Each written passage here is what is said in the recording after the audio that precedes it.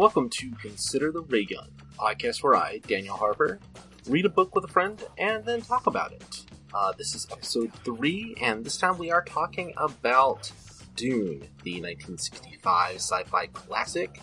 One of the best-selling books ever written by Frank Herbert.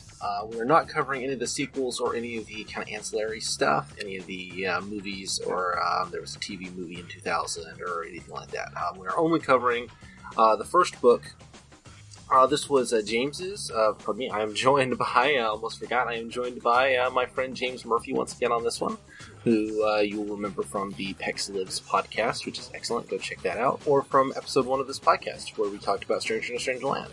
So go check that out. James had never read Dune before, although I had kind of read it as a child and had some memories of it. We talk a little bit about kind of the experience of reading it. We discuss the politics, obviously, of the book. This was recorded before the big dividing line in American history, which was November 8th, 2016. So some of this may seem slightly off-kilter. I've been kind of sitting on this. I just haven't had the energy to get this finished up and recorded and posted. But I think it's a great episode. There's some really, really interesting stuff that we end up talking about. We end up talking about the structure of the book. We talk about the characters. We talk about kind of what the book is trying to do, what it's trying to say. We talk about sort of the ethics of what it would be like to live in this society, and what would a moral person on Arrakis really look like. We've got, it's a really interesting conversation, and I think you will enjoy it. You can find all of the episodes of this podcast and all the other podcasts I do at oispaceman.libsyn.com. That's oispaceman.libsyn.com. And you can find James at pexlives.libsyn.com. Go check us out. He's on Twitter at JMCM1916, and I am at Daniel E. Harper if you want to go find us on Twitter. Abbreviated intro today. I'm not going to summarize the book. I'm assuming you guys basically know what it is. Just Google it. It's fine. And until then, please enjoy the show.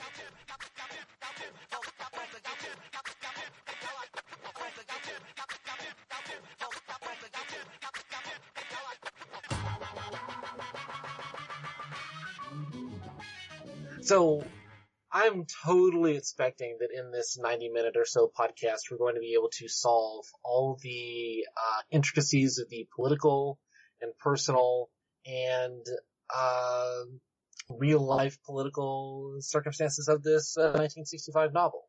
We'll be able to tease out all the various ways in which the novel itself seems to reflect both the biases of its creator and the biases at the time in which he lived, and all the stuff that's happened since then, and all the different ways that people have responded to that.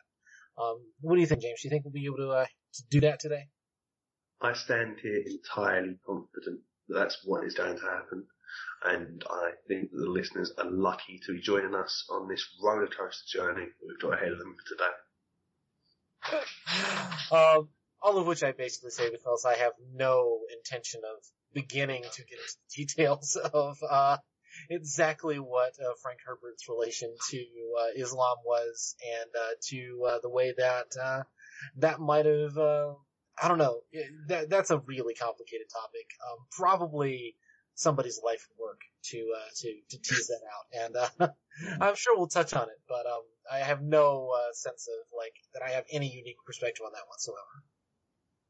No, well, the thing about these sorts of conversations based around a very dense text, a text rich with a lot of history and politics deep within it, you don't just have to go where the feeling takes you, where you're feeling in that exact moment, and just record the patterns of your own process as it is now. So I'm happy just to roll along for 90 minutes on this one, just see where myself and yourself takes it. I guess best place to start was this was your first time reading this, is that correct? That's right. Yeah, it's one of those ones that I had really meant to get to soon. I brought up the idea of doing it with you because my friend Gene says it was one of the greatest books that he's ever read, and he said it was quite possible that I wouldn't like it. So I was intrigued, and with this wonderful and noble venture, considered a ray gun on Dune, I thought, who better to talk about it with than my friend Daniel, who knows so much about classic science fiction. So that's kind of why we cover it here today. Is that Gene Mays you're referring to there? Yes, who I've known since I was about 14 via online. He's kind of my guru and has been for a while. Nice. Now that I know that it's one of his favorite books, I wish I'd invited him on for this, because I'm sure that would have been a really fascinating conversation. No, he's an interesting guy who brings a rich and deep perspective to a lot of stuff. I think he's teaching himself ancient Egyptian at the moment, which is incredible. I don't have anywhere near that kind of patience or energy for that sort of pursuit. But that's admirable and amazing. And we're surely going to come across as ignorant heathens to Gene's, no doubt, superlative knowledge on this. So I hope he's listening. Hi, Gene. How's it going? Yeah. So I guess a good place to start then. How did it find you? How did you like it? I liked it better than Stranger in a Strange Land, which was the book we covered before. I think that this certainly wanted to reach for a Lord of the Rings style epicness. I can certainly see that was an influence on the book. And I appreciated the scope of the book. I thought that several of the characters were very well drawn and very believable. There was a similar issue that I had with Stranger in a Strange Land, where the author's biases and attitudes as a now long dead white man kind of grated up against me a little bit. It kind of got a little bit in the way of full enjoyment, but as a creative work and as a fully realised fictional world, it's very respectable. I've got no hesitation in calling it a truly great book, but it's obviously one with a lot of flaws. Yeah, it's very clearly a great book, but I'm not sure it's a particularly good one, if you're allowed me to make that distinction. Let me tell you, I read this for the first time when I was 13 years old, and I promise this podcast is not always going to be a book that somebody read when they were a teenager. Although the first 3 episodes seem to have become that. But I read this book when I was 13 years old, and I have a bit of a kind of personal relationship with it just because it was loaned to me, or it was recommended to me by a beloved 7th grade teacher that I had, who my English teacher, who I had read in 1984, and he said, "Oh, if you like science fiction and you like that, you should check out Dune." And I had no idea what I was getting into, but the public library had it, or I think the school library had it, and I read it in the winter of 1993. Just from that kind of context, and then that teacher ended up lending me his personal copies of all the future sequels, which I read over the course of the next 6 months or so. And so I do have this very fond memory of being a kid, being a kind of a young teenager and reading this. But I didn't really reread. I mean, I reread the first book a few times over my teens, but I didn't really reread any of the sequels, so I only have like the vaguest memory about what happens in those 6 Frank Herbert novels. But it's interesting kind of coming back to it and reading it. It's almost like a comfortable old blanket in a certain way to me, because I remembered that first 40% of the book, the first section. I remembered enjoying quite a bit, liking a lot of the kind of Paul training with his master sort of thing, and Gurney Halleck and Thufir Hawat, and the relationship between Paul and his son and Paul and his mom, and the Gom Jabbar and all that stuff. Just kind of, I don't know. It's very comforting to me, but I found myself kind of strangely bored by it this time. Particularly that first section, I found myself kind of putting the book down and not wanting to come back to it very often, which is why this episode is slightly delayed from where I wanted it to be. So I wonder, what are your feeling on that kind of first section, where they come to Arrakis? It was in many ways the most successful and kind of fascinating part of the book for me, because Paul was still a a young man welling over his head, it was still a place rich with possibilities. You could have gone anywhere in this rich new world in the narrative. So I maybe because it was my first time reading it was it was more interesting because of that. It was more interesting because I didn't know where the story was going. And one thing I will talk about later is the status and competence of the characters throughout the book did take away from my enjoyment a certain degree. You spoke about before how there was some boring stretches in the book, and I think there certainly was. And part of what is boring is these very competent, noble characters making these very competent, noble decisions. Do you know what I mean? Definitely. I find what kind of I had an issue with, it's. I guess before I say anything, I'll ask you another question. How did the nomenclature of the book strike you? How did the fact that there's a glossary at the end, and the book does kind of throw you in at the deep end and expecting you to kind of follow along with a lot of this stuff. How was the experience of reading that for you? Did you find yourself having to scurry to the end and look things up and kind of figure it out, or did you follow along? No, I followed along okay actually because I have been used to being thrown in the deep end with other sorts of novels, and you just have to roll with it as though you're starting to learn a new language. The first time I really came across it was when I read A Clockwork Orange by Anthony Burgess when I was about 12 or 13, and I was really aggravated that there were all these words coming up that I didn't know the meaning of. And then on my second read, maybe 2 years later, it's a really useful and quick way of getting you into this fictional world, of taking you away from your own time and place into another one.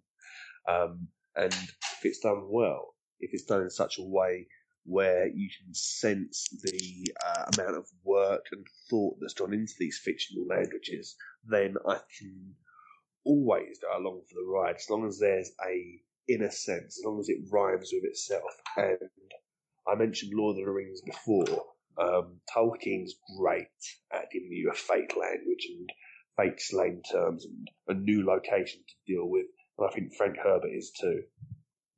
Yeah, I think that one of the things that you run into with this book is that, comparing it to Lord of the Rings, which is the obvious counterpoint, Lord of the Rings, Tolkien was a philologist. He was interested in like the origins of languages, and basically wrote the Lord of the Rings to centerize this language these languages he had created. Whereas, what the Genesis of Dune is basically a treatise on a particular kind of like low water ecology, and he kind of builds this whole world around this idea of this planet and like exploring the ecological ideas that he kind of got obsessed with because he was living in the Pacific Northwest and sand dunes in the Pacific Northwest, and just found himself like kind of fascinated with that and studied ecology for several years, like just independently, and then wrote this book and basically kind of arguably invents ecological science fiction out of that, which is, I think a lot of its legacy is not really, it does kind of have the story elements and the world building and all that stuff, but a whole lot of the reason that it's lived as long as it has is because of that world. The world itself, the actual way he's kind of playing with those ideas. And it's very clear when you look at like what's actually paid attention to in the novel, like the way that the water collectors work and the still suits work, and the way that the life cycle of the worm and that sort of thing. That's central to the experience of reading the book. Even more so, I think, than the kind of political machinations. At least on probably like a fourth or fifth read for me, I definitely got that kind of stuff really stood out to me even more than it did earlier. I will say, just going back to the language, reading this at 13, I'm pretty sure this is the book that taught me the word jihad, if that. And I had it was very much one of those things where I had like a general sense that, this is supposed to be kind of vaguely, I knew what Islam was, obviously, but had no like cultural context for it in like 1993 in Alabama, when I was 13. And so,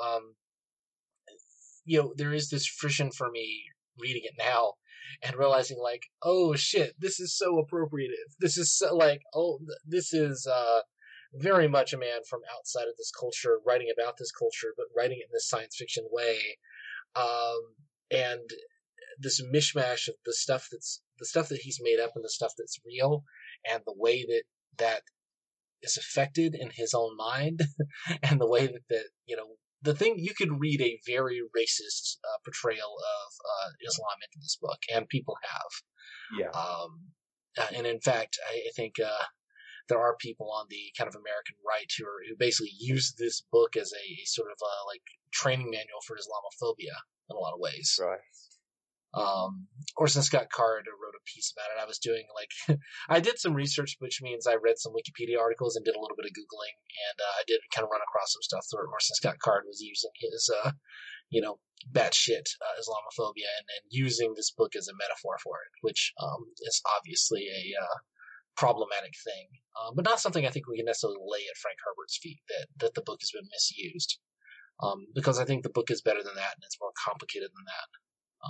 Certainly, there's a reductionist view of the desert people, and I think that he would have been just as well to make up entirely new words. I think the word jihad strikes out of the book as though it had been written in big red letters. It doesn't fit there, but the kind of Islamic stand-ins, whilst they are othered, whilst they're definitely different, they are still human beings, they're still characters, and they're still rational, and they still want the best for the planet, Right. which is at odds with almost all Islamophobia. Well, I find, I mean, I think that Herbert has a very sympathetic view in a way. I mean, he's a good enough writer to kind of create these kind of political complexities because he literally names them the Fremen, right? And that's not an obvious showing his hand in this kind of book that is so surrounded with these kind of counts and dukes and emperors and this very overt colonialist narrative. There is no subtlety to the fact that this is explicitly colonialism in the early 20th century and like fighting wars for oil. I don't think there's any doubt that was on Frank Herbert's mind. Although I don't think that he's quite 100% with the angels, but he does name the indigenous people the Fremen, which I think is, he's sympathetic towards them, despite the fact that he kind of, you really only get a handful of them that really have any kind of personality, and the book itself is kind of focused on the opinions and the feelings and the actions of this ruling class, and this sort of Paul becomes this Lawrence of Arabia character. I feel, yes, yes, that's a great contrast to Paul there, Daniel. Yeah, and the space white people are certainly the ones that matter the most. That's clear, and they're the ones given the first person perspective throughout. But you do, as I say before, you do get a decent understanding of this indigenous culture and of the personalities they're going up against. I wonder if it could have been written any other way, because your average person's kind of first images that come up in their mind when they talk about Islam, it's sandy, it's desert, it is Dune. But then they haven't just replaced oil for water in the story that they're fighting over, and the spice isn't just oil. But I suppose actually, as I say this out loud, there's also the poppy fields that you get in a lot of Arabic countries as well. So it could also be heroin too, So yeah, I guess that is there. That does lie there. Well, the spice melange allows for, it's kind of all things, right? It allows for space travel, for fast and light travel, because you're not allowed to have machines, which is something we might get into or might not. I don't know that that's particularly interesting in the context of all the other stuff that's in this book, but the fact that technology, that machine intelligence isn't allowed in this universe. But the spice melange allows for space travel, which is kind of the big thing, like economically, and that's obviously a sort of like oil analog, right? But it's also this thing that allows for these altered states of consciousness, and it allows for, the prophetic visions and the referent mothers and everybody seems to rely on the launch for everything. Yeah. It's not it's just the ultimate MacGuffin, isn't it? right. I mean, it's just this thing, and I found it just on a when you start looking at the numbers level, the idea that it's been, I think, 40 generations that they've been that the Bene Gesserit have been building for this Paul Atreides character. They've been breeding for 800 years, and it's just kind of, oh yeah, we've been doing this for 4 generations. The idea that the amount of money that it costs to transport the Sardaukar to Arrakis for this coup was worth the total amount of spice that's produced on this planet for 50 years. Like, that's how long it takes to pay back the debt incurred off of this one military victory, and that this is just kind of treated as like, oh yeah, that's the thing. Although it doesn't really specify whether that's profit or whether that's wholesale value. Like, is it the total amount of spice produced or just the profits on the spice produced? But either way, it's this gargantuan sum, and yet there is this sense that everybody's thinking in terms of these very long timescales. Like, nobody's thinking in terms of just a year or two down the line. People are thinking in terms of generations and centuries, which is a very kind of fascinating. One of the central fascinations, I think, of the characters in the book is that everybody's thinking in these very, very long timescales. And I'm wondering if you had any thoughts about that. It's an ecological viewpoint, isn't it? What they've done is they've become people. Maybe it's because the human race is by this stage so ancient, or maybe it's an evolution of the mind that it will go through eventually. We'll stop being so darn short-sighted as we are now, as we stand in the 20th and 21st century and allow our planet to become uninhabitable. Maybe it's a hopeful idea for the human race that it will become capable of planning for the long, long, long term. On the other hand, it is quite an inhuman way of doing things, and I dislike that idea of surrendering yourself to a centuries-long cause. Now, if your cause is like the Fremens and you're going to make a planet habitable for the children of your children's children, you're going to turn the desert into grass and water, then yes, goodness me, you can stand in that fight against it. But if you're part of the Bene Gesserits and you're going to do the long, long, long con and set up these hoops of belief in these underdeveloped societies and set up prophecies that, these cunning con women can step into, needs must have a manual of, this is the con that you've walked into as ongoing. You must act this way to support the viewpoint.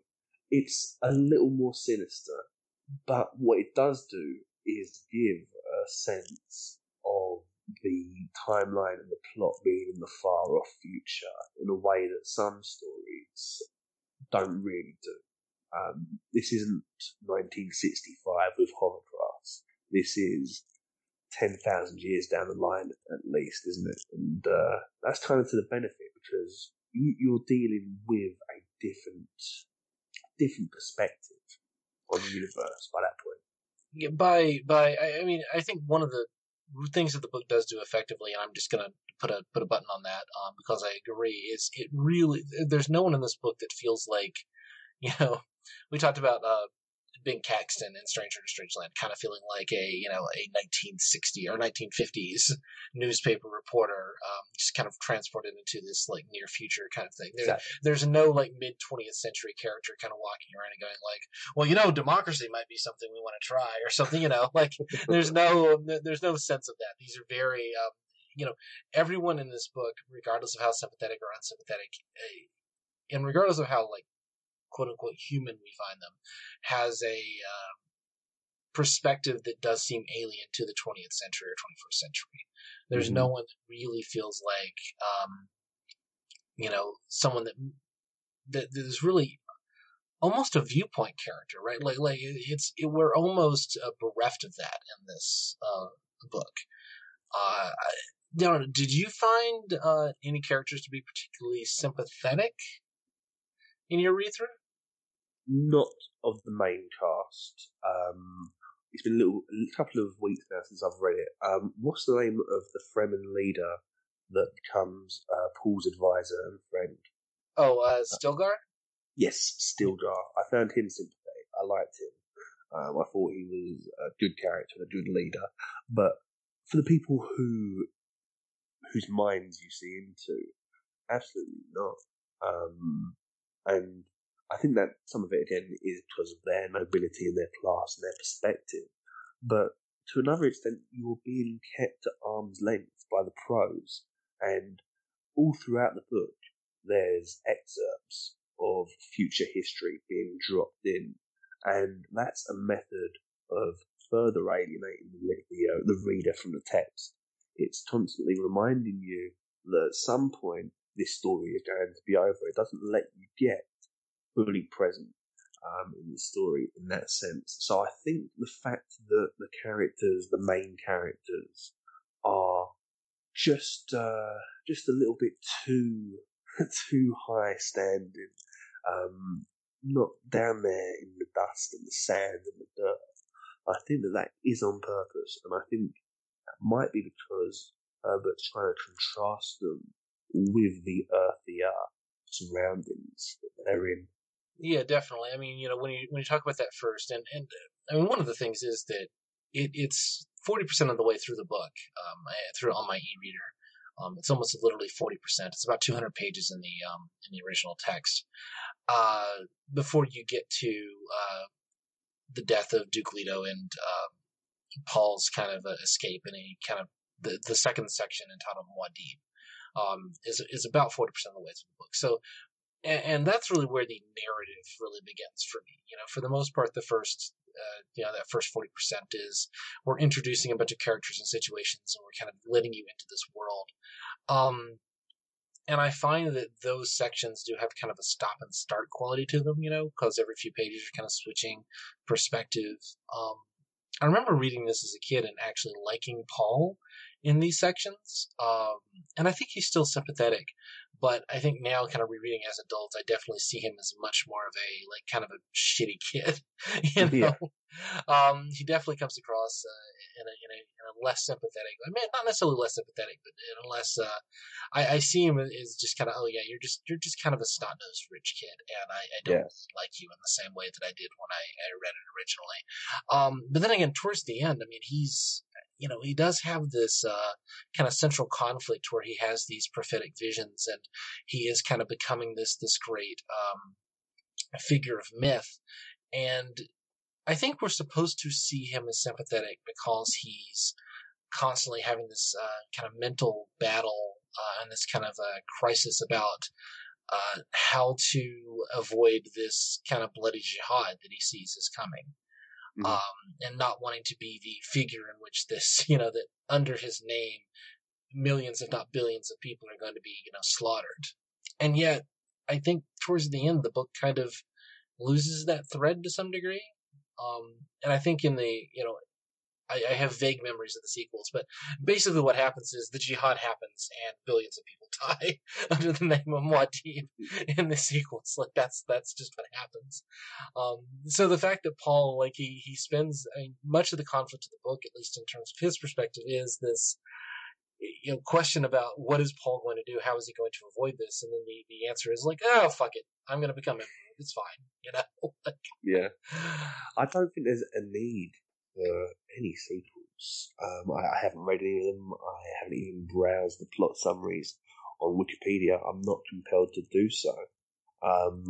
And I really respect Dune as a book, but the plot should end where this book ends. Because it's extraneous after this point. The story's been told there. I don't want to call it a cash-in because I'm certain that's not what it was. I think there's an element of that. I was kind of looking into it, and the first sequel isn't written until several years later, and Herbert himself had some financial difficulties, so it wouldn't surprise me to learn that basically he just decided, yeah, I need to make some money, and just wrote these books until he died, because the last book is published the year before he died. And now his son and Kevin J. Anderson have continued, and they've written, I think, 2 sets of trilogies that have continued the story, or have done, or actually just prequels, and then 2 additional standalone novels. So there are a total of 14 books in this series to date. Based on what I've read, it's unnecessary, isn't it? Would Yeah. you say so? Yeah, no, I'm finishing this book. I was definitely kind of thinking on it might be interesting to kind of revisit those books.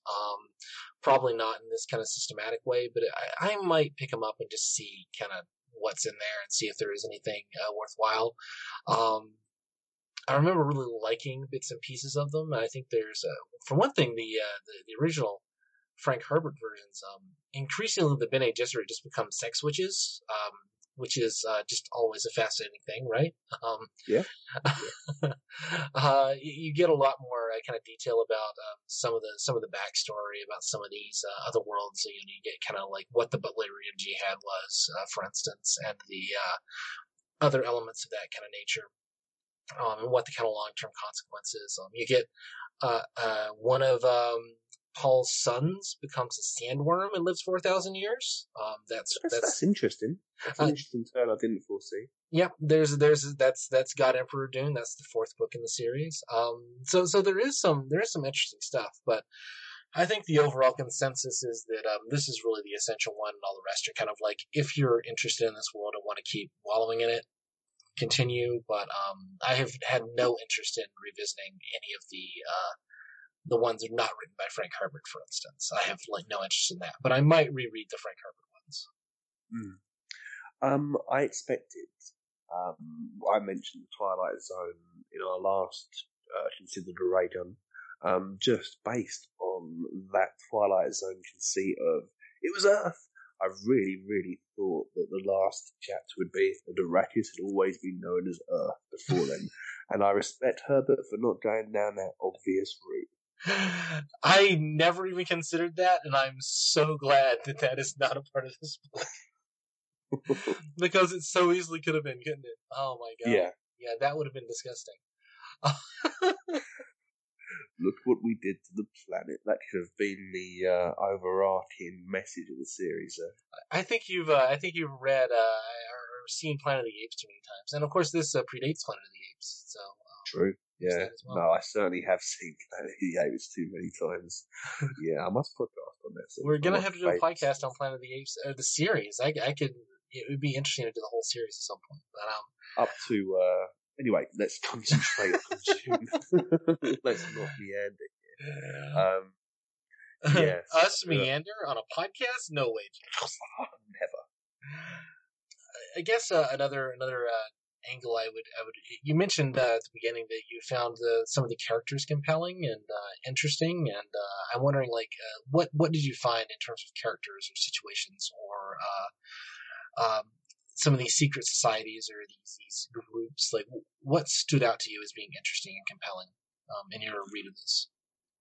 I really liked the Duke Leto because the father, because he was a character, unlike so many of them, who was presenting a front to the world that wasn't necessarily himself. And to a certain extent, Jessica does as well. She takes on that highly poised, noble-born pose there. But Leto, I get the sense that he's a slightly, I don't want to use the word cowardly, but a man who's not immediately inclined to be the brave warrior that the society has demanded him to be. So I like that tension, and it's something that is missing from a lot of other characters, is these people existing on these continuing levels of personality.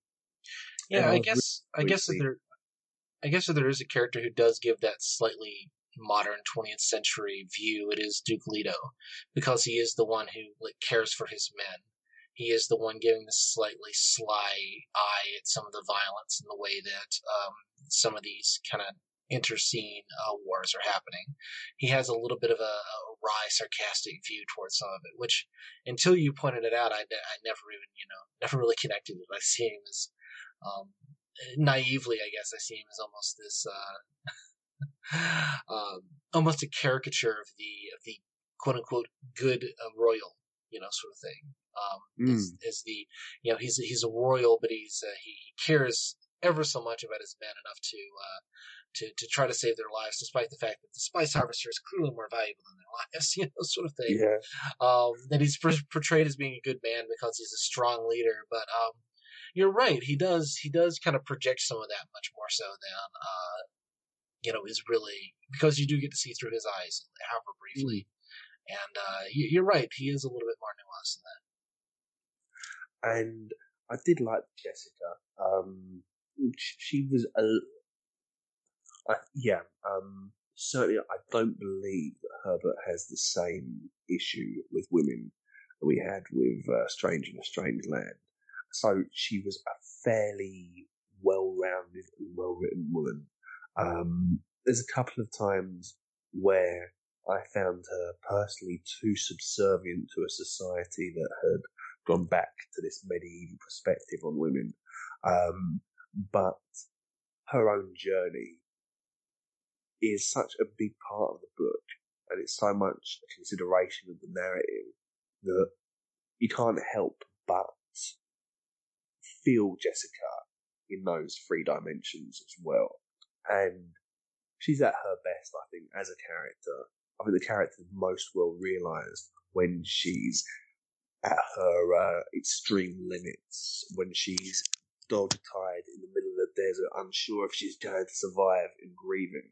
There's that continuing idea that we have today about a strong female character being a woman who constantly kicks ass and takes names, whereas I believe Jessica the most when she's having that struggle, Yeah, basically that middle section for her is the strongest. It's in between this sort of like after Leto dies, before Paul becomes the prophet, basically. When she is really kind of acting independently in her Bene Gesserit training, and Paul really is subservient to her in a lot of ways, despite the fact that he is clearly our kind of main character. I find Jessica to be a really, again, in this book full of kind of very alien psychologies, I find Jessica to be a sympathetic character. I think she reacts as a human being would, even though it's a human being that's encultured in this very alien culture. I also find her to be, let's not mince words about this. Gender essentialism is literally text of this novel, right? There is no sense in which, there are, male places and female places. That the whole point of the Kwisatz Haderach is the man who can drink the water of life and become the sort of reverend mother and look in the places where the women can't look. And so we're literally like building this whole thing around, and eventually there's going to be this dude that can do all the things women can't, right? We also never get a sense of like, this kind of woman being able to do, there's no sense of like a woman could be emperor or anything like that, or like that women could actually rule a house. I mean, there's a very clear gender divide there. That said, I don't think that, Herbert doesn't have the problem that Heinlein does. You're absolutely right there. Jessica, despite the fact that she is portrayed as this kind of sexual person and this kind of empathetic mother figure, is in no sense treated as weak because of that. She's treated as having her own individual strengths. And the Fremen women, for instance, are over and over again portrayed as every bit as fierce as the men. And the last line of the novel is Chani, Jessica says, Chani, history will call us wives, so the fact that Jessica begins and ends this novel in a way. So in a sense, it's her story, even though we're kind of following Paul around and he becomes our protagonist. There is a sense in which we're kind of viewing this through her eyes. And the Princess of Rulin, who writes many of our kind of historical pieces, the stuff that's the little pieces of the Arrakis Awakened and all the other books that we get little snippets of. So there is a strong female presence in this, and that within the confines of the fact that this is explicitly an essentialist novel, it does feel like you could definitely read this in a very sympathetic way, in a way that you really can't read something like Heinlein in that way. There is, whilst a certain patronising view of the female gender, there's no misogyny here. There's nothing gross that attacks against the side of the book, which really helps it. And yeah, Chani is a character who goes on a journey, and there's there is the woman who Paul takes on as a servant rather than a wife. Hera, I think her name is. Yes. But that's in some ways just showing the alienness of the culture that the Atreides are moving in, rather than what women are like. So, yeah, and she gets to be a fully realized character. I mean, within the confines of, like, she doesn't get that many lines, and she doesn't get that many. But even though she is subservient to Paul Muad'Dib within the siege, she still gets to be a person. Yeah. Talking about Hera, sorry. Even if she is the sort of like the lowest version, the lowest woman in the book, still gets some kind of sense of humanity. I'll tell you what female character I liked was the baby sister. Oh God, Alia is amazing, isn't she? Yeah. She's the moment you first meet her outside of the womb. In fact, even within the womb, she's an amazing character. And yes, the baby's been given this incredible amount of knowledge and understands stuff beyond her years, but you also get the sense that she would have been amazing and kick-ass even without it, I love the way that I reread the end of this novel yesterday, and I was kind of reading the last 20 pages or so, and the bit where Alia is literally, she's talking to the Emperor, and I think she sits on the edge of the throne or of a table, and she's like, her legs kind of flop around, like, I mean, she's clearly a 4-year-old girl, she's this tiny little girl, but yet she's speaking in this, like, highly politicized, like, she ends up killing the Barren, for instance, and but there is this, she's simultaneous, Herbert is actually able to portray her as simultaneously a little girl and this, like, wizened spirit, which is a really tough thing to do, especially in a character whose eyes we never really see through. She's also explicitly given abilities that Paul Muad'Dib doesn't have, because she has the ability to use the race memory to communicate with people in real time. So she can actually do the, like, telepathy thing with Paul or with the Reverend Mothers, which is another kind of, it isn't quite to the point of, like, and now a man's going to come along and solve all our problems, You do get that hint of there's a little bit more complexity there, which I like. That mental world within the book, that time spent within the characters' heads and the communication and time slowed down, that's all very impressive stuff as far as I'm concerned. It's really interesting. It's a fascinating kind of psychological glimpse into a certain way that our brains could go, and it's almost a geographic landscape, the way the mind is treated within this book, which again makes sense from Herbert's obsessions of ecology. I just really enjoy the stuff where, for example, Jessica is communicating with the unborn child, or Paul slows down time and starts having these prescient visions and all that sort of stuff. The mind in Dune is as important as the real world that they walk upon, and that's something that I really do like about the book. There's this. I agree with that, and in particular where Jessica drinks the water of life, and she emerges with not just her unborn daughter, but with all the other Reverend Mothers, and the kind of those prophetic visions that she starts to get. And when Paul drinks the water of life, for instance, and he gets this kind of extended sequence and kind of comes out changed. I like the way you described it as a geography. There is this sense in which this story is very focused on the way that the mental landscape changes with experience, and the way that kind of history and sociology and psychology are all kind of one thing in a sense. And that also kind of feeds back into this sort of the long-term vision of the book and the characters of the book. No one's thinking about short-term advantage necessarily, except for, when we talk about the Baron Harkonnen, but he's explicitly coded as a fool, right? Worse. The way that the characters are, they're far-eyed. They're looking out in the distance, both in terms of themselves and in terms of their view of their societies. And I think that that equation of self-knowledge with knowledge of the other is an interesting dynamic, and very kind of proto-hippie too, right? It's easy to see. I mean, again, it's interesting that we did this right after Strange Land, because there's so many similarities and yet so many very clear differences between these two novels. Because they're both kind of focused on this sort of proto-New Age kind of idea, but where Heinlein is kind of making it all about this sort of sexual awakening and kind of the individual mind power sort of thing.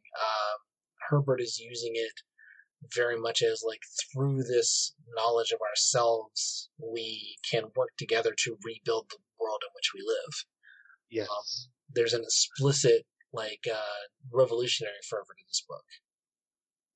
It's more concerned with the collective rather than the individual, as Heinlein is concerned with. And you're right, it's so interesting we have just accidentally layered on these books that were published in so close a time together and were written around the same sort of period as well. I really appreciate what you're saying about the self-awareness leading you on towards a better awareness of the world, because that's something that I always do think about, whether it's better to look at, I'm very self-centered, I say it all the time, and I wonder, is that a good journey towards understanding the world that I'm in and the people that surround me, or is it a red herring?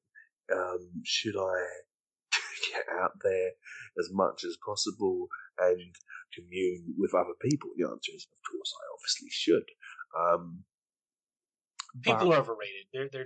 No, just stay inside. Enjoy your wealthy garden created by this tropical plants, and sealed off with an airlock from the outside world, and let everybody else thirst to death. I think that's the best way to go about it. The idea of the water beggars and the way things are done on the planet, I love how well realised that stuff is. And the dew collectors, what a turn of mind to come across the idea of these people going out and collecting the dew in the morning. It's absolutely brilliant the way that Herbert has considered the use of water throughout this desert planet. There is such a focus on water, not just as, it would be easy to write the thing as a book that is focused on water as wealth. And I think that the early chapters start to fall into that trap, that water is a symbol of wealth. For these kind of ruling classes, that's exactly what it is. They don't thirst for water. They just live in this world in which water is very, very scarce. And so they use water as a bargaining chip, as a literal bargaining chip for their kind of political games. Once you get into the world of the Fremen, water is no longer a currency. It is life itself. And the way that the kind of constant thirst influences the way that the society is constructed. And the idea that if there is someone who you find in the desert who is not going to be able to care for themselves, the ethical thing to do and the thing that your society does is to just kill them and take their water, because they're just going to waste it if you don't just take it from them. That's a fascinating thing to be in a book like this for me. And the book doesn't. It allows the ecology and the society to intertwine and to influence psychology. in that way. It allows you understand why these characters act this way, even though obviously here in this land of where I have water basically for free by turning on any tap. That's a monstrous thing to do, but it's completely understandable within the context of this book.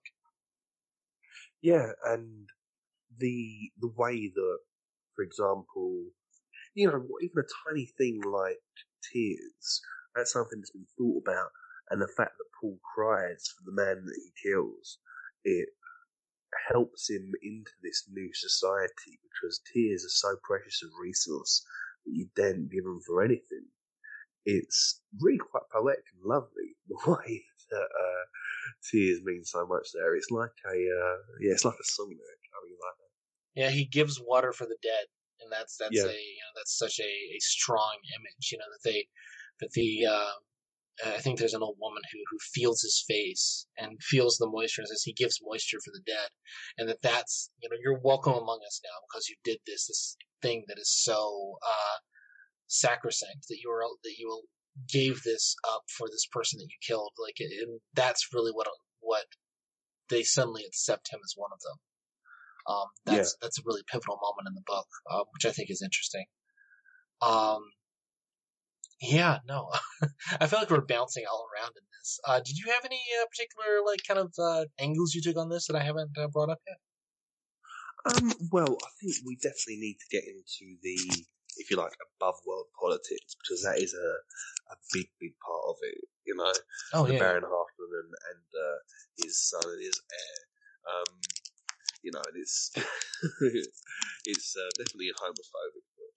Oh God. Oh, I did not even remember that element of it, and rereading it was oh right, that's what this book is all about.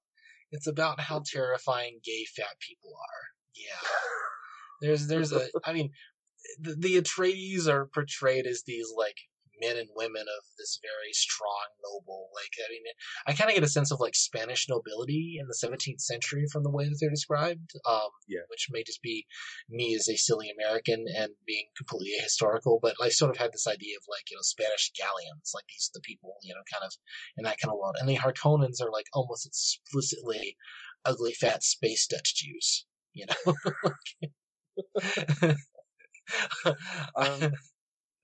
It's a shame that Herbert's vibrant imagination took it upon itself to imagine something that holds up the weight of a fat guy around him. Yeah, it's a little bit obscene, honestly, that he's taken his thoughts in that direction of how our space-age technology and yes, it's fat shaming in its most pure sense.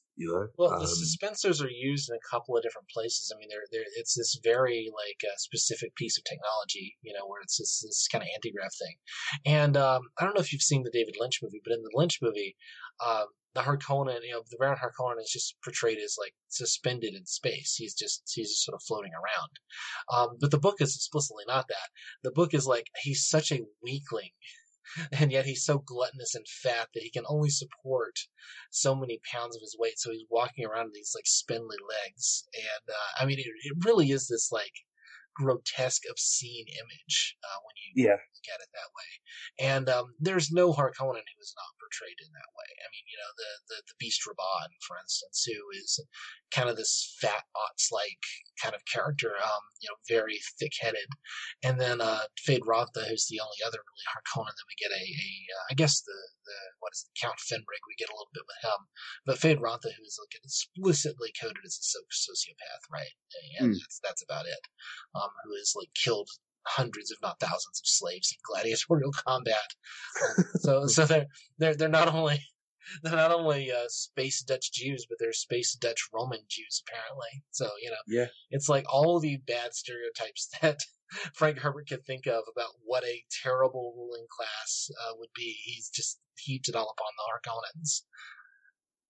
There's you can see where Star Wars got some of its worst moments from as well, can't you? In terms of the racial politics. There is no doubt in my mind that George Lucas or George Lucas's designers, whoever. There's a particular guy who did much of the design work for Star Wars, and I'm a bad geek boy, so I don't remember the name of him. But it's no doubt that much of the design for Star Wars comes straight out of somebody read Dune too many times. Yeah, but I enjoy the power play and the politics of the novel, even stuff around the Emperor, because that's so interesting. That's such a big part of our lives. But I come back to the same thing of they're all so damn competent at what they're doing. I don't think, first of all, that's realistic or true to life, that these manipulators do so well, because they don't. They'll always overreach. They always get to the point where their lies fall on themselves, or their own hubris just takes them past their own paltry abilities. It doesn't take a messianic figure like Paul to come along and topple these systems down. It's often the people themselves that will bring it to an end. And by having the Harkonnens scheme in these very, very clever ways, I think that a lot of the, I want to use the word evil in the world. Yeah, I'll say that. A lot of the evil in the world undoes itself, and you don't really get a sense of that in the book. There is a sense in the book. And this is a big. Probably half this book is spent on political machination of one kind or another, right? You spend a lot of time with sort of members of upper courts plotting against one another in various ways, which is normally, I'm kind of on record as being very bored by those kinds of books. But here it doesn't. I find it interesting enough because it's such a kind of fascinating alien world. I think I find it. It sort of works. I definitely get your point about the fact that everybody's just a little bit too competent at this, and that the way that Herbert is portraying it is, the person who's the smartest about feints within feints within feints and plans within plans and within plans is going to ultimately win, despite the fact that ultimately it isn't that at all. Like Paul Atreides just has the best soldiers, right? The Fremen just are able to come in and kill everybody, so it's fine. He just gets to win. So it almost undercuts itself at the end, because it's not like Paul has this amazingly complex set of plans. He basically says to the guild, "We can destroy the spice, and you're all going to die." And the Fremen are the most fearsome warriors in the universe because, hey, look, this planet sucks, and that's pretty much how Paul Atreides wins at the end. It's like within the action scenes, the one-on-one fights, when you're so deep in these warriors' minds, because they think, okay, is that a feint that I'm getting there? Okay, so he's going slightly to the left, so I'll step in that direction as well, and I'll choose not to speak at this point. I don't know, it doesn't ring particularly true to me. I'm, as is abundantly clear, I'm no street fighting man, but any physical confrontation I've ever had in my life, it's not that cerebral. I don't think it is for many people. I think unless you're, and I understand if people are professional fighters who are trained in these arts and everything, but surely it's more about the body than the mind in those situations. And Herbert isn't that interested in the body unless it's a need the body has to have met, whether it be the thirst or the hunger or the tiredness. And even sensuality is a little bit absent in the way Herbert sees the human body. I've been rereading Gulliver's Travels, kind of in conjunction with a biography of Jonathan Swift, and Swift is so interested in the human body and the feeling of little men throwing ropes across you, and the way a giant nipple on a huge woman looks compared to the size of a human head and that sort of stuff. And there is definitely a great difference between the way Swift would think about the human body and the way Herbert is so much more concerned with the mind. So there is a certain extent where, although we're in this setting, this land, this planet where our eyes are constantly getting battered with sand. I don't feel that same sense of place. I don't feel as though we're physically there, you know? But I suppose before I did praise the mental landscape, so I suppose it might be asking for too much to want both. I don't think it's wanting too much. I mean, I definitely get your, it's strangely, like we get the description, for instance, of Paul learning to ride the worm, for instance. And despite the fact that this is a very, like, physical act, this is a very, this is something, it's sort of an exciting sequence in the book. We don't really get a sense of, like, what the maker hooks feel like in his hands, for instance. We don't get a sense of, how what even life is like in this set. We don't get a sense of, like, what does it feel like to get to take your still suit off once you're inside, and that's there's no the book just isn't interested in that. It's interested in the kind of the big picture, and in terms of the kind of the sociological wants and that sort of thing, much more so than trying to put you in this situation as a reader. He's not interested in portraying that element of it. And I think that's, I mean, I definitely think that's a fault of the book. I mean, it would be nice to kind of get a better sense of what did it actually feel like to wear a still suit. But at a certain point, it's almost the sort of historical view that he's taken in terms of the writing kind of requires it not to have that. I mean, it feels very much like, Decline and Fall of the Roman Empire, much more so than it feels like a novel necessarily. It reads as though it's coming from a second-hand source, and that does keep you at that distance I was talking about before, doesn't it?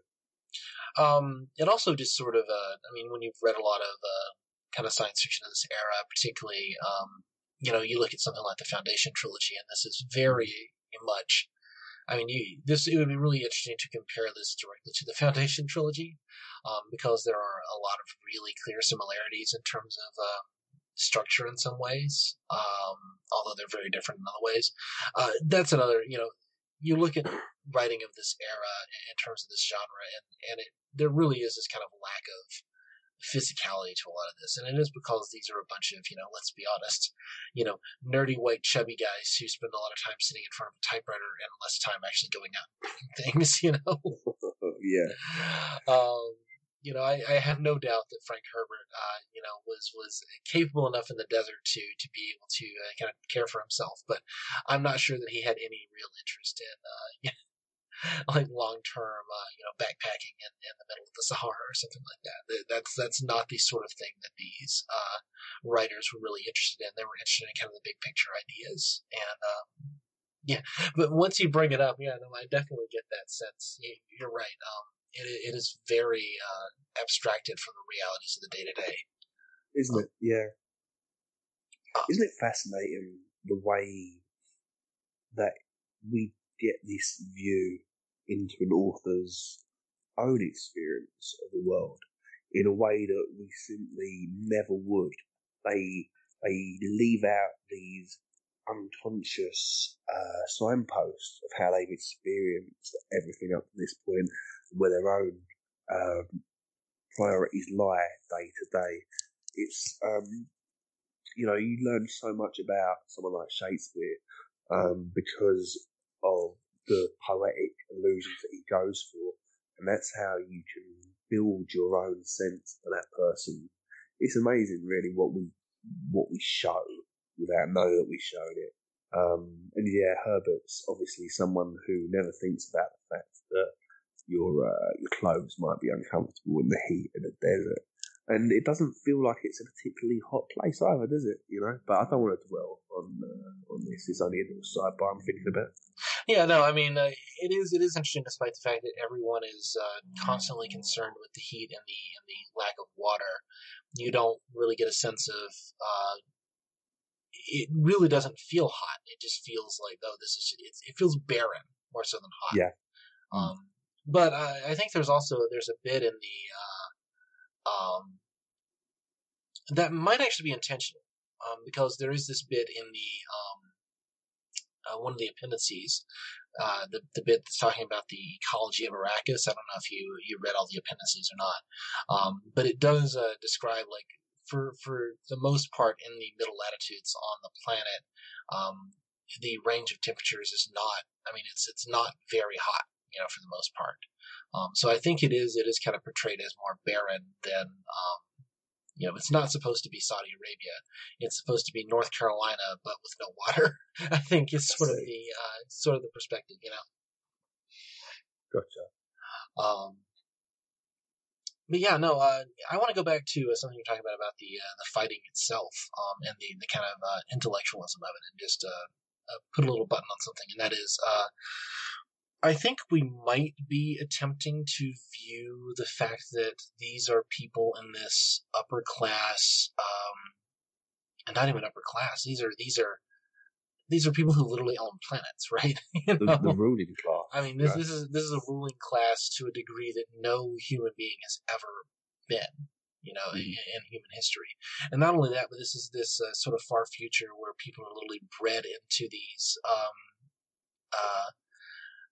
Into this way of ruling, and to the point to where, there's a lot of emphasis put on the fact that, like, the Atreides have hand signals that have these very, like, specific meanings and that sort of thing. I'm wondering if, with the way that these characters are kind of portrayed as fighting and the headspaces that they enter, I wonder if it's supposed to be, this is what the ruling class is like, this is what their, like, decades of training has given them. And what they are born into this sort of thing. I wonder if we're supposed to be slightly abstracted from it, because we never do really get a sense. I guess the closest we get to really getting inside somebody's head in a kind of crisis situation is one of my favorite characters we haven't talked about yet. It's Liet Kynes, the Imperial planetologist who dies accidentally. He doesn't have that same kind of very alien perspective.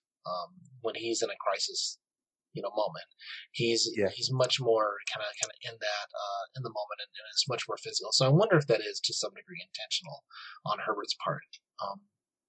In that case, what I would have wanted is a few more of those things that show the rule rather than the exceptions that we're surrounded by. But you're right. The planetologist is a really recognisable human being, and one of my other favourite characters is Jodie Halleck, who makes mistakes and who gets distracted and is probably a little bit past his prime, but kept around out of loyalty. That's definitely two examples of people who, and even though Halleck is a well-trained warrior, indeed a warrior that trained Paul, you get a sense of his human frailty more so as well. Yeah, a lot of the people who are not the leaders, a lot of the who aren't one of the Harkonnens or one of the Atreides, the people who serve these houses, are allowed much more latitude in terms of kind of having much more human perspective. You get little hints of, even somebody like Thufir Hawat, who is the Mentat, who first serves House Atreides and then is later becomes kind of beholden to the Harkonnens and becomes that. Even though he is a Mentat and has this kind of mental calculation that he's constantly doing, you definitely get a sense of, like, he's not quite behaving in the same way that the leaders, the dukes and the emperors are.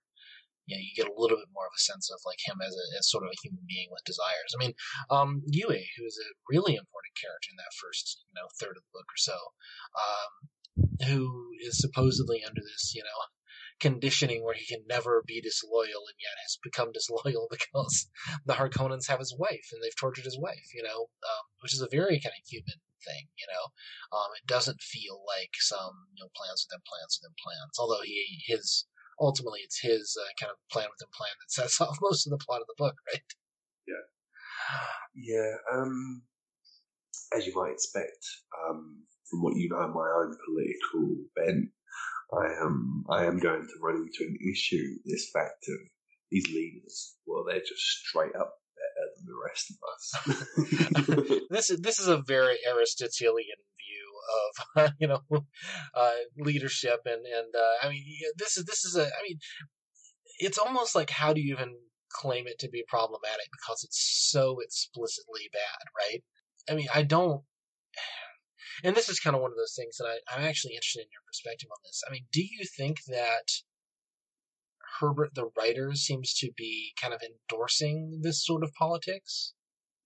Or do you think he's just portraying it? I would have to.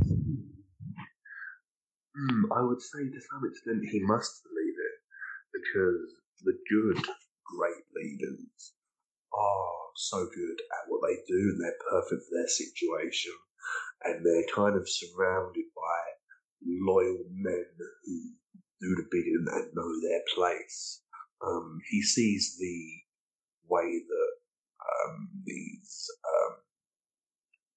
inherited positions can go wrong and bad people can get there, but he doesn't have an issue with the structure of an all-powerful great leader at the top. I don't think that he would particularly have an issue of there being an emperor if the emperor was a good person. He seems to be okay with structure and hierarchy as long as the one at the top is fit for the purpose, you know? Do you think that Paul Atreides ascending to the throne at the end, do you think that that's this is a complicated question, but that's why I'm asking. Do you think that's a happy ending? Or to what degree do you think that's a happy ending? Like, how do you feel about that? Do you think Herbert's trying to say, and now the world is just again, because Paul Atreides is at the top? Maybe I'm having a little bit more of a reductive read on it than is there. Maybe I'm giving Herbert too little credit. But I believe that is, in his eyes, a happy ending. In my eyes, it is not. Because there's so much potential for all the way down the line for this planet to be misused and its resources to be stripped. And all the other stuff about this colonial system that these noble characters in the book don't particularly question, you know? Right. I mean, I'm not disagreeing with that perspective at all. I mean, I'm kind of agnostic about what Herbert feels about these characters, in a sense. I know that there are huge schools of criticism around this and different ways of interpreting sort of the ways that the politics view in this. And that was kind of why I started this podcast the way I did, because there's no way we could get into all of the different interpretations that people have. But I think the fact that, Paul has essentially decided to let the Jihad happen if he can have his revenge. I think that is portrayed, at least in a slightly complex way. I don't think that that's like, oh, well, you know, I kind of was joking earlier that it's basically like the bookend, and it's like, oh, well, we're going to kill billions of people, but hey, Paul Atreides gets the pretty girl to be his wife now, so, you know, how nice is that going to be? I think that there is a little bit of complexity there, but I mean, the book is not nearly explicitly as anti-colonialist as I wish it had been. You know, we really, despite the fact that we get sympathetic Fremen characters, and we get sort of Leah Kynes, and we get Stilgar, and we get a certain sense through their eyes, we're definitely viewing all of this through these noble characters, and that's something that's going to continue, I think, through most of the series, is we get very limited views through anybody who isn't a noble, and I think that's a fault with the way Herbert has just kind of set this up, is he's really only interested in the nobles. Like, there's no sense in which the Fremen go, fuck you, quits outside of Reg. We don't care anymore. We're going to take our destiny in our own hands. We don't need Lawrence of Arabia. We have our own. We're going to find our own destiny, you know. The book absolutely presents it as sort of this, like, well, of course Paul Atreides is just this heroic character and this figure, and of course they're going to follow him blindly because, you know, that's just what you should do because he's a superhero. And there is this explicit, I don't know if I would even call it fascist. I mean, that's just feudalistic, right? I mean, the book is almost glamorizing feudalism. Yes, it is. The entire structure, as I've said before, is medieval, and you pointed out it's Roman, it's any of those great empires, and it doesn't question that situation as much as it should. I don't need to have my lefty liberal takedown of empire handed to me, but at the same time, I do need to have, at some point, maybe an intelligent underclass character to say, what are you guys doing here? Why are you here? Why can't we just rule this planet? And that at least, I think, can happen without making it into an overtly political pamphlet for the Communist Party. You know what I mean? Yeah, I mean, there's no one really critical of Muad'Dib at all. Within at least no viewpoint character that we get. I mean, the closest we get is probably Hera.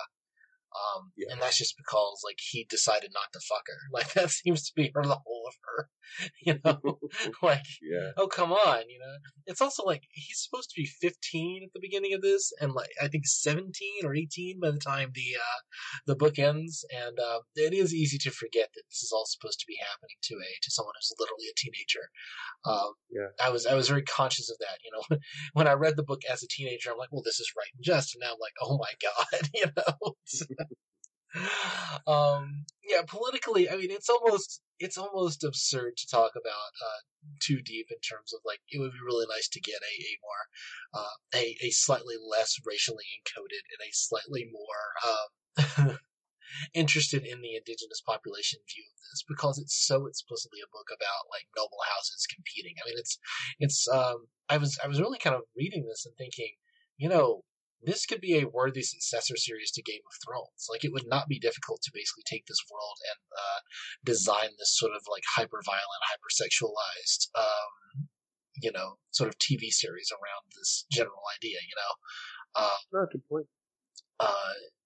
And I, if anybody at HBO is listening, I will happily come on and consult for a large paycheck. You can include me somewhere as well. Oh yeah, absolutely. Yeah, we're gonna produce the next hit HBO series. You're gonna sell out to the corporate mass there, but it would. It's so obviously courtly dynamics, and I mean the art of Canley and the art of assassination. I think, and I could be misremembering, but I think it's actually explicitly said at some point in one of the other novels that there is this commentary on the fact that assassination being just sort of the way that these houses and empires seem to work is actually a good thing, because it means that you're not actually warring armies against one another the way they did in the bad old days. And so the idea that we're using subterfuge and poisons and that leaders are killing other leaders, and that at least that's better than millions of people dying in foxholes or whatever. I remember that being something that actually explicitly gets stated in one of the future novels, but I could be misremembering that entirely, and it's not in this one because I was looking for it. Well, for myself, I would rather see the Kaiser take a bullet than have an entire generation of young men get murdered in a great war, So there's a tiny part of sympathy I have for that, certainly. I mean, if it was just the ruling classes killing each other, I would have much fewer problems with war, right? Yeah. My friend Neil, he's a history professor in Canada. He's always said that he's always against the death penalty, except in case of heads of state. And I think that's a defensible position. Yeah, no, I could definitely see that. And you get a lot of that here. I mean, there are a lot of people die in this book, who are, I mean, there are a lot of just kind of faceless soldiers who die, and a lot of kind of faceless, like, Fremen. And, there's a lot of talk of, we lost 2 of ours for 10 of theirs, and that sort of thing. There's a lot of that in this book, where nameless soldiers die.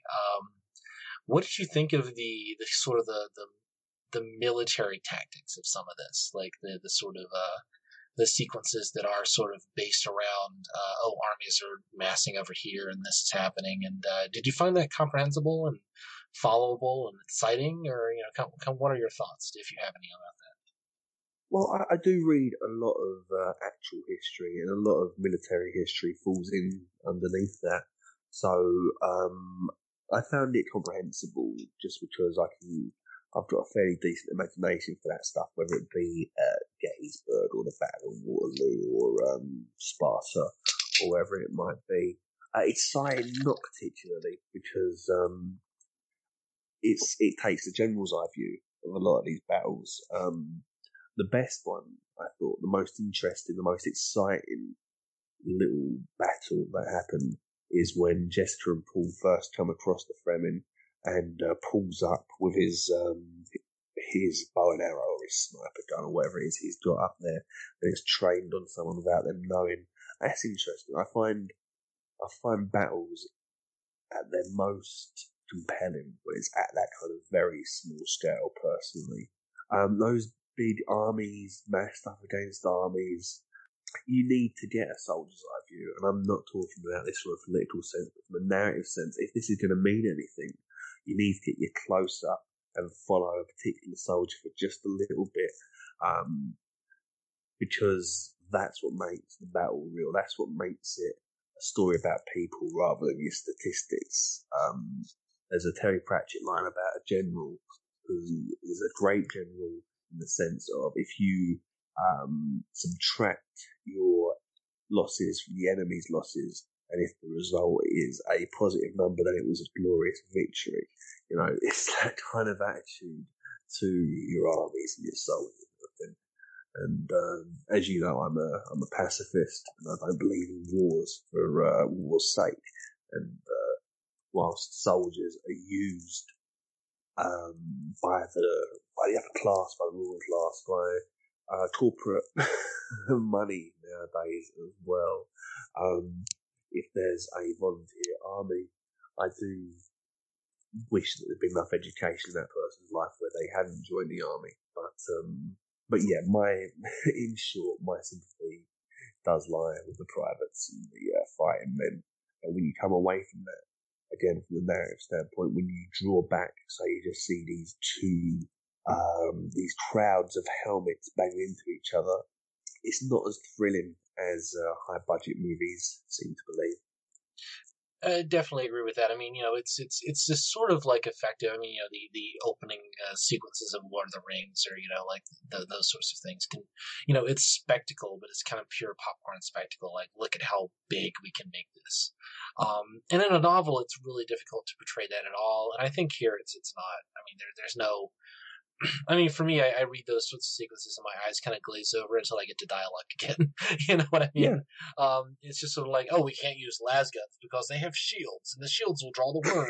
And there's just a lot of there's a lot of just kind of, okay, people are maneuvering. I get it. Let's move on and get to like a person again. Even like, The Next Generation, which is a brilliant series with so much intelligence behind it, when it feels the need to have a battle sequence every other episode with Picard saying, engage, you see the red light going from one starship to another, it's unnecessary. You want him to get back to talking about philosophy of governance and that sort of stuff. You want him to get back to some snazzy cocktail party where Riker's given some alien the eye. It's the characters that's important. It's not the action. That's what so much doesn't understand. Yeah, I think that, and this is kind of one of those where military science fiction is, in terms of sales, overall, military science fiction is one of the most popular subgenres. And, there are, even though it's not for me, there are like particular authors who have a lifetime of experience in the military and who can write this in this sort of way that feels realistic for other people who are in the military, for instance, and do write it from a kind of grunt's eye view in a lot of cases. And so I'm not going to say like it can't be done. It is definitely not the sort of thing I'm necessarily interested in. And I don't think Frank Herbert's particularly interested in that. I think that he kind of has to include it in terms of like, it's kind of part of the world he's building, but ultimately it does feel like it's at least, he kind of uses it to set a scene and then kind of moves on to something that he finds more interesting, which is usually some bit of political intrigue. From some individual doing something. The last battle against the Emperor, I didn't find that particularly comprehensible. I don't know if I'd gotten to a certain amount of fatigue with the book as a whole, I didn't quite know or understand what was going on entirely. I think there's a sense in which I think Herbert got tired of writing it at a certain point. And so here, I think we've spoken quite highly of the book overall, but structurally this thing is a mess. And I think that, I kind of said, you get 40% of the way through the book before you really even get the plot to begin. in a lot of ways, or at least a third, because it's not until like the last 30 or 40 pages of part one where you get, okay, Yue kind of does his treachery, and then, kind of Paul and Jessica are on the run, and then they kind of, that's kind of when the plot really starts. Everything else is just set up. And it's a whole bunch of characters that, while they're interesting enough, they're not, you're definitely not following a through line. A lot of these characters are not. There's not a necessity for like Thufir Hawat to even exist in this novel. No. Gurney Halleck is an interesting character. He doesn't, and except for the fact that they kind of run into him towards the end, and suddenly he becomes like a lieutenant. But there's no reason he has to exist in this novel. This novel could be about a third the length it actually is if you were just wanting to tell this story. And yet, you spend so much time in this world, and the whole point is to kind of follow these characters around. But once he's kind of gotten to the second section, we spend some 100 pages or so kind of setting up Paul as this, Paul joins the Fremen, basically.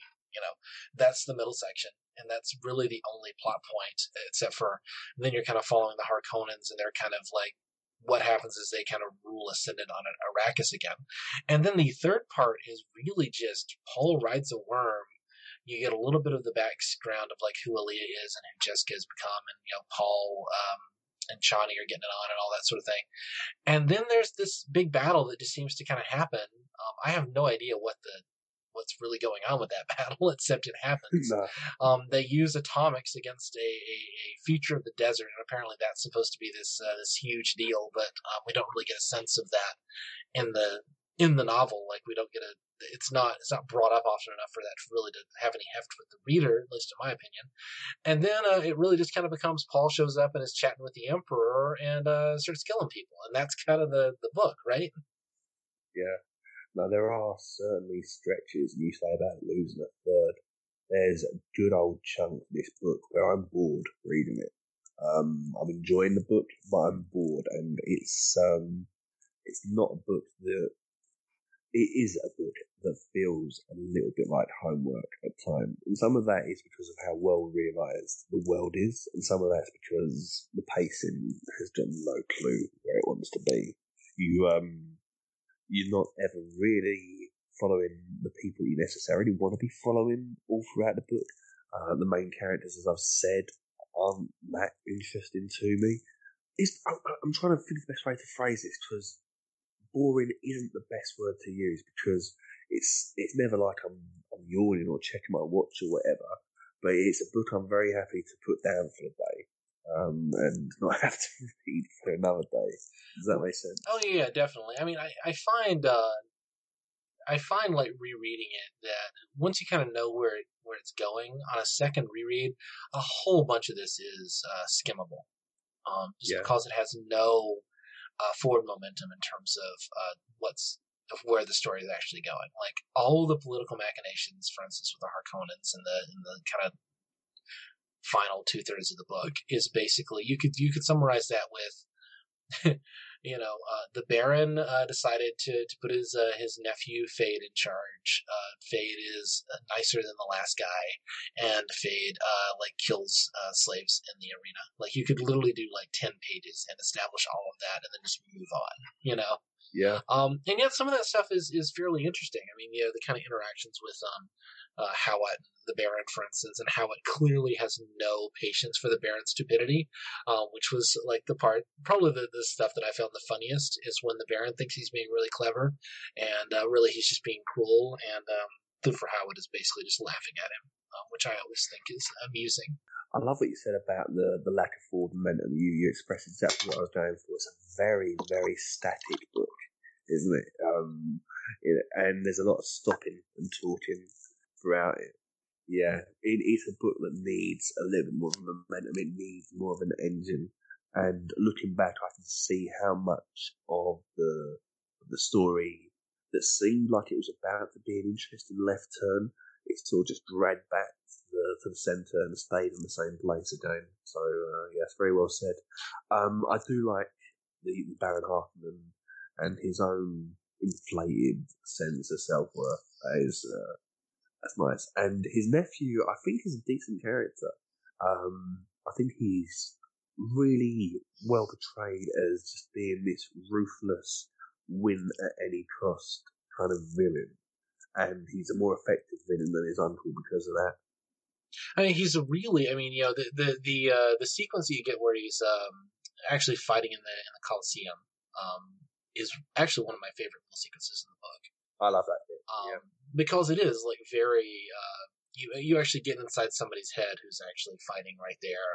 You really get the way that this society treats these things, and the fact that like there are slave pits and that this is just a part of the society. It is kind of one of those alien bits of the culture where it is so alien to 20th century, sort of American experience or Western experience, and yet the fact that the book treats it so casually is one of the strengths of the book, I think, because it really doesn't. Again, it doesn't give us that outside perspective. It just treats, oh yeah, there are slaves and they're here to be killed, and that's what this is supposed to be, right? Like this is just the way the book works. The Harkonnens are treated as, I mean, it is interesting that the Atreides do not keep slaves, that the Harkonnens do, but like you want to talk about capitalism? We could talk about capitalism, and the Atreides do. They're just not called slaves, right?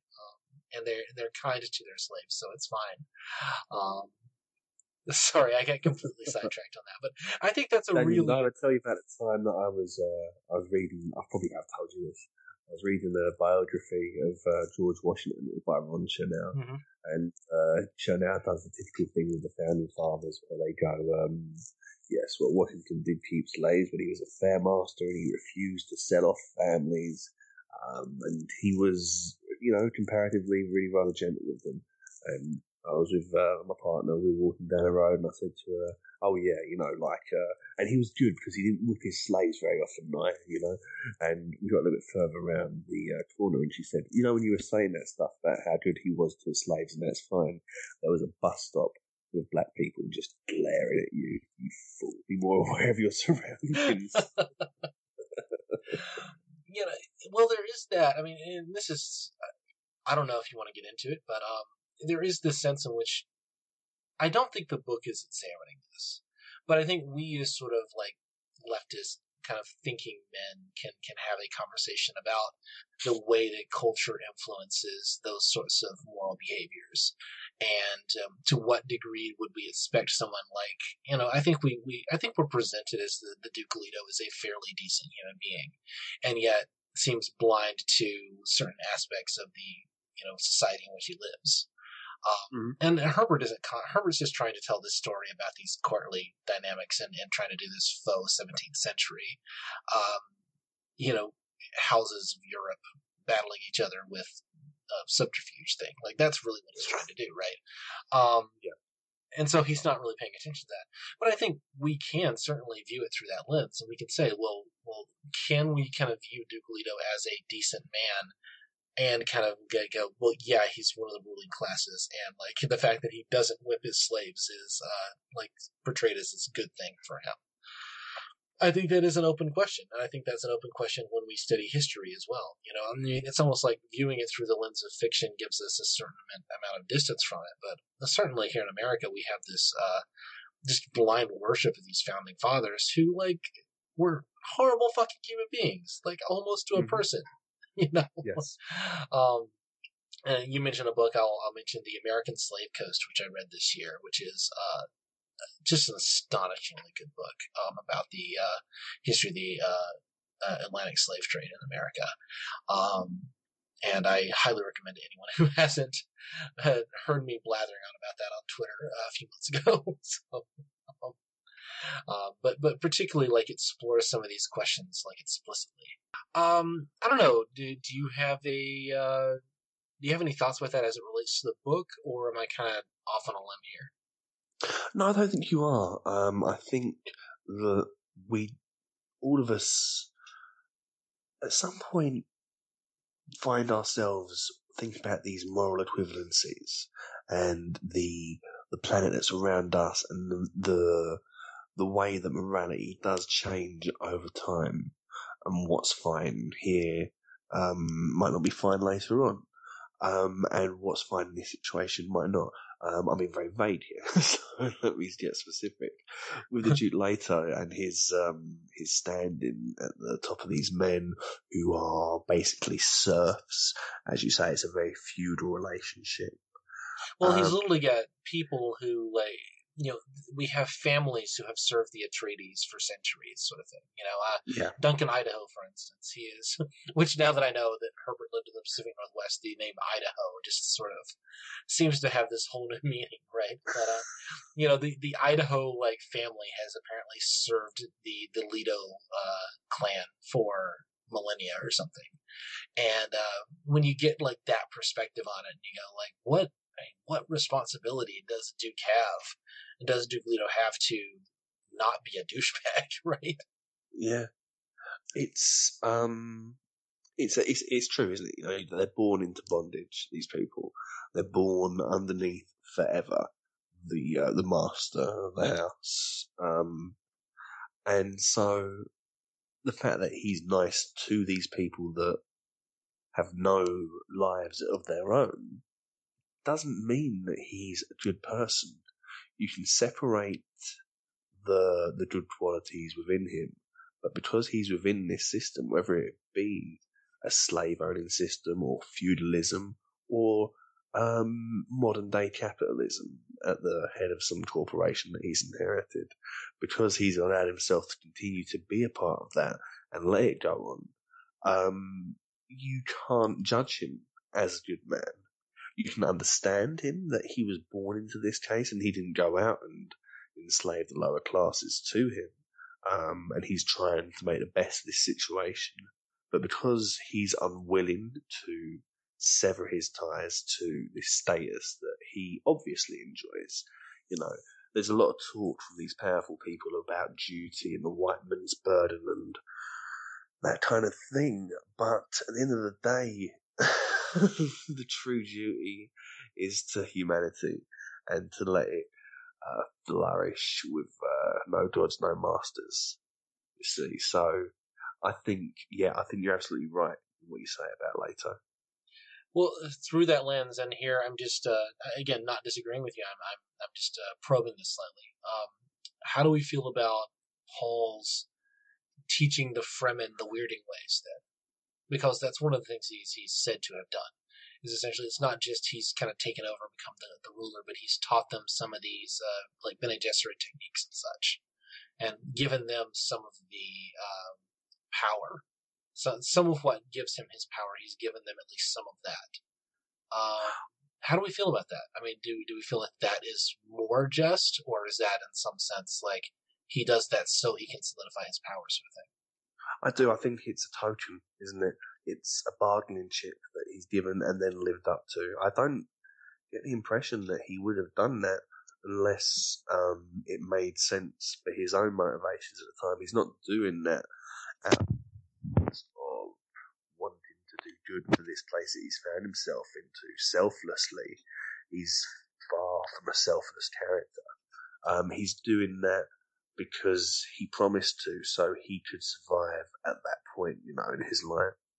Through that lens, probably the most moral character in the book is Liet Kynes, who, or at least his father, who were Imperial planetologists, who are essentially administrators. You know, like they're the tech guys, the scientists who work for the Empire and come and like administer the affairs on a kind of like ecological level. I mean, they're basically just taking water measurements around the planet and doing that kind of work. But then they explicitly kind of behind the scenes ally themselves with the Fremen and are kind of bringing that. They actually are working to use their technology and their skills and their knowledge of science in terms of transforming the planet to aid this indigenous population directly. And Absolutely. Taking a sort of leadership role, but a leadership role that's absolutely based on this is what I can bring you, as opposed to some like feudal authority or fiefdom or lineage or whatever. Which, I mean, I don't know. To my mind, through that lens, he's absolutely the most immortal character in the book, right? That's a brilliant point. It is. It's not about what people can do for you. It's about what you there's an opportunity to organise for people. You can take on a managerial role, but there's no need to make people subservient to you, to have someone who's going to shine your shoes, like I'm sure Paul has as the leader there. I hadn't thought about the planetologists from that perspective, and in that way, they're really interesting. I would love to have followed the journey that they went on, what took them to this place, and what's the name of the planetologist? The one that we're mostly counted? Liet Kynes, Liet, Yeah. Kynes is his last name. And then his dad, I forget his dad's first name, but the last name is Kynes again. You get a sense of him in one of the appendices. Right. I didn't read the appendices. I really like the way that Kynes is half believing in the Fremen mythology, and he's watching how Paul is kind of approaching the situation, and he's half in the bad for them. He's halfway there, but he's still skeptical. I would have. Yeah, it's true, and he's got, from my perspective, an entirely noble motive for setting off this chain of events. I think if any of our partners was in that situation, we'd do all we could to keep them safe. So, and he feels bad about it. He reveals as much as he can as soon as he can. So I think there's I think there's a definitively strong case to be made to support your view of him as the most moral character. Yeah, no. Although you might be getting Yue and Kynes confused slightly, because Yue is the doctor whose wife has been tortured by the Harkonnens. Kynes is the planetologist who is basically gone native. Okay, yeah, I think I have to conflate those characters. Yeah, but I think the point stands, regardless. That I've read the book more times than you have, so no complaints there. I'm not trying to call you out on that. But yeah, no. I think the point stands regardless. I really like this. Who is the moral man on Arrakis? What does a moral man on Arrakis look like? And I think really anything that's not giving back control to the Fremen and destroying the yoke, not just of the Harkonnens, but of the entire, kind of feudal colonialist system, is that's the way to behave, And is also, an empire any more free than at the time when it falls? You might be living in chaos. You may be less safe, which is two things that I absolutely don't downplay. But there's certainly so much more liberty when the Huns are at the gate in Rome than when someone like Caligula was out there. Right, and I think, we shouldn't. Again, we live. I live in in the United States in an air conditioned house, and I have plenty of extra water in my body. Let's put it that way. I don't thirst for anything. I have adequate health care. So far be it from me to speak for the oppressed populations of the developing world, for the real victims of capitalism, for instance.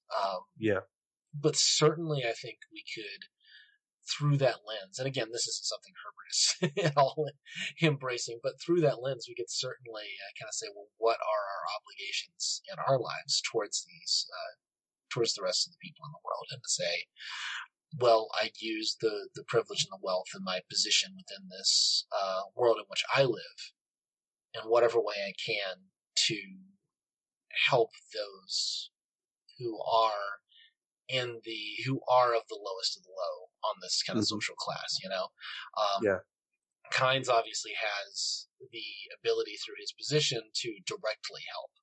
And wouldn't it be nice if we all could? But at the same time, I think that, even just speaking out about it is better than nothing, And, it's a good deal better, because you're using all the power that you have. I'm not a believer in propaganda. I believe that telling the truth to people enough will change the world. And no matter how small a scale you're able to do it on, even if you're just conversing with a cab driver day to day, if you can leave some of the compassion that you brought that wasn't there before, it's it's worth the uncomfortable conversation sometimes. I'm not holding myself up to a great standard. I'm not saying I do this every day, but hopefully by making ourselves conscious of the good that we're capable of doing, as opposed to feeling so powerless in the face of this crushing system, feudalism, capitalism, wherever you find yourself. A person can fool themselves very easily to think and be fooled into thinking that they have no agency in this world. You're just one person. You can't do anything. You can't dismantle the divine right of kings. But there is gradations of privilege, and the likes of us can do admittedly small things, but helpful things. I agree. Yeah, that's not where I thought this podcast was going to go, but that's why we have these conversations, right? That's what it's for. What is something, Daniel, that you love about a book? I love the mood. I love I love the juxtaposition of this very almost stylized far future feudal society with the fact that the word Heisenberg gets mentioned every now and then. I love some of the language, and I love the complexity of it. I love living in this world through the pages. I love some of the prose. I don't love the story, and I don't necessarily love the characters, but I love the world, and I think that's really what we're supposed to get out of it. I think it's really about the world more so than like any particular thing that's really happening in the scene. The world is the eponymous title character. Right? Yeah. It's right there. So yeah, and I agree. I love the planet. I love the complexity of the book, and I'm so drawn to these explorations of the mind that the book has. So yeah, there's quite a few things to love about Dune. It's not a perfect book, but it is one that I will read again, probably within the next 5 years. I can definitely see that. I don't know. I might revisit some of the sequels, at least kind of idly, and just kind of see if there was anything worth kind of examining in that. But probably not anytime soon. My plate's pretty full. But do you have do you have any kind of final thoughts or other thoughts? Anything else I haven't really brought up yet about this book? No, I feel like there's a lot we just haven't mentioned at all, but like I feel like we've hit the high points at least, That's kind of the way you and I discuss these things, is we bounce along the most important stuff in an entirely random fashion and come out of it feeling, a decent sense of closure. So yeah, that's where I am. Yeah, I agree. Well, thank you, James, for coming on the show, and thanks for kind of recommending this. I'm really glad I got to read it again, although I probably won't reread it over the next 5 years. It probably won't be. I think I'm done with this book for a little while, but it was really nice to get to revisit, and I appreciate that, and I hope the audience has enjoyed our conversation. That's my absolute pleasure, as you'd imagine, Daniel. Thank you so much for having me. Why don't you tell people where they can find you on the internet?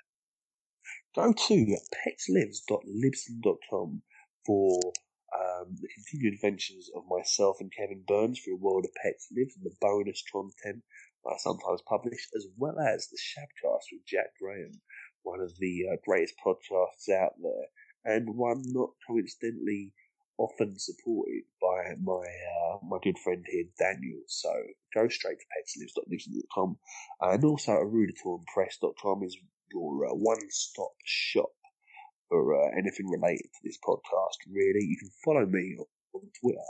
I am at JMCM1916, and I always love chatting with people who listen to the podcast, so do get in touch.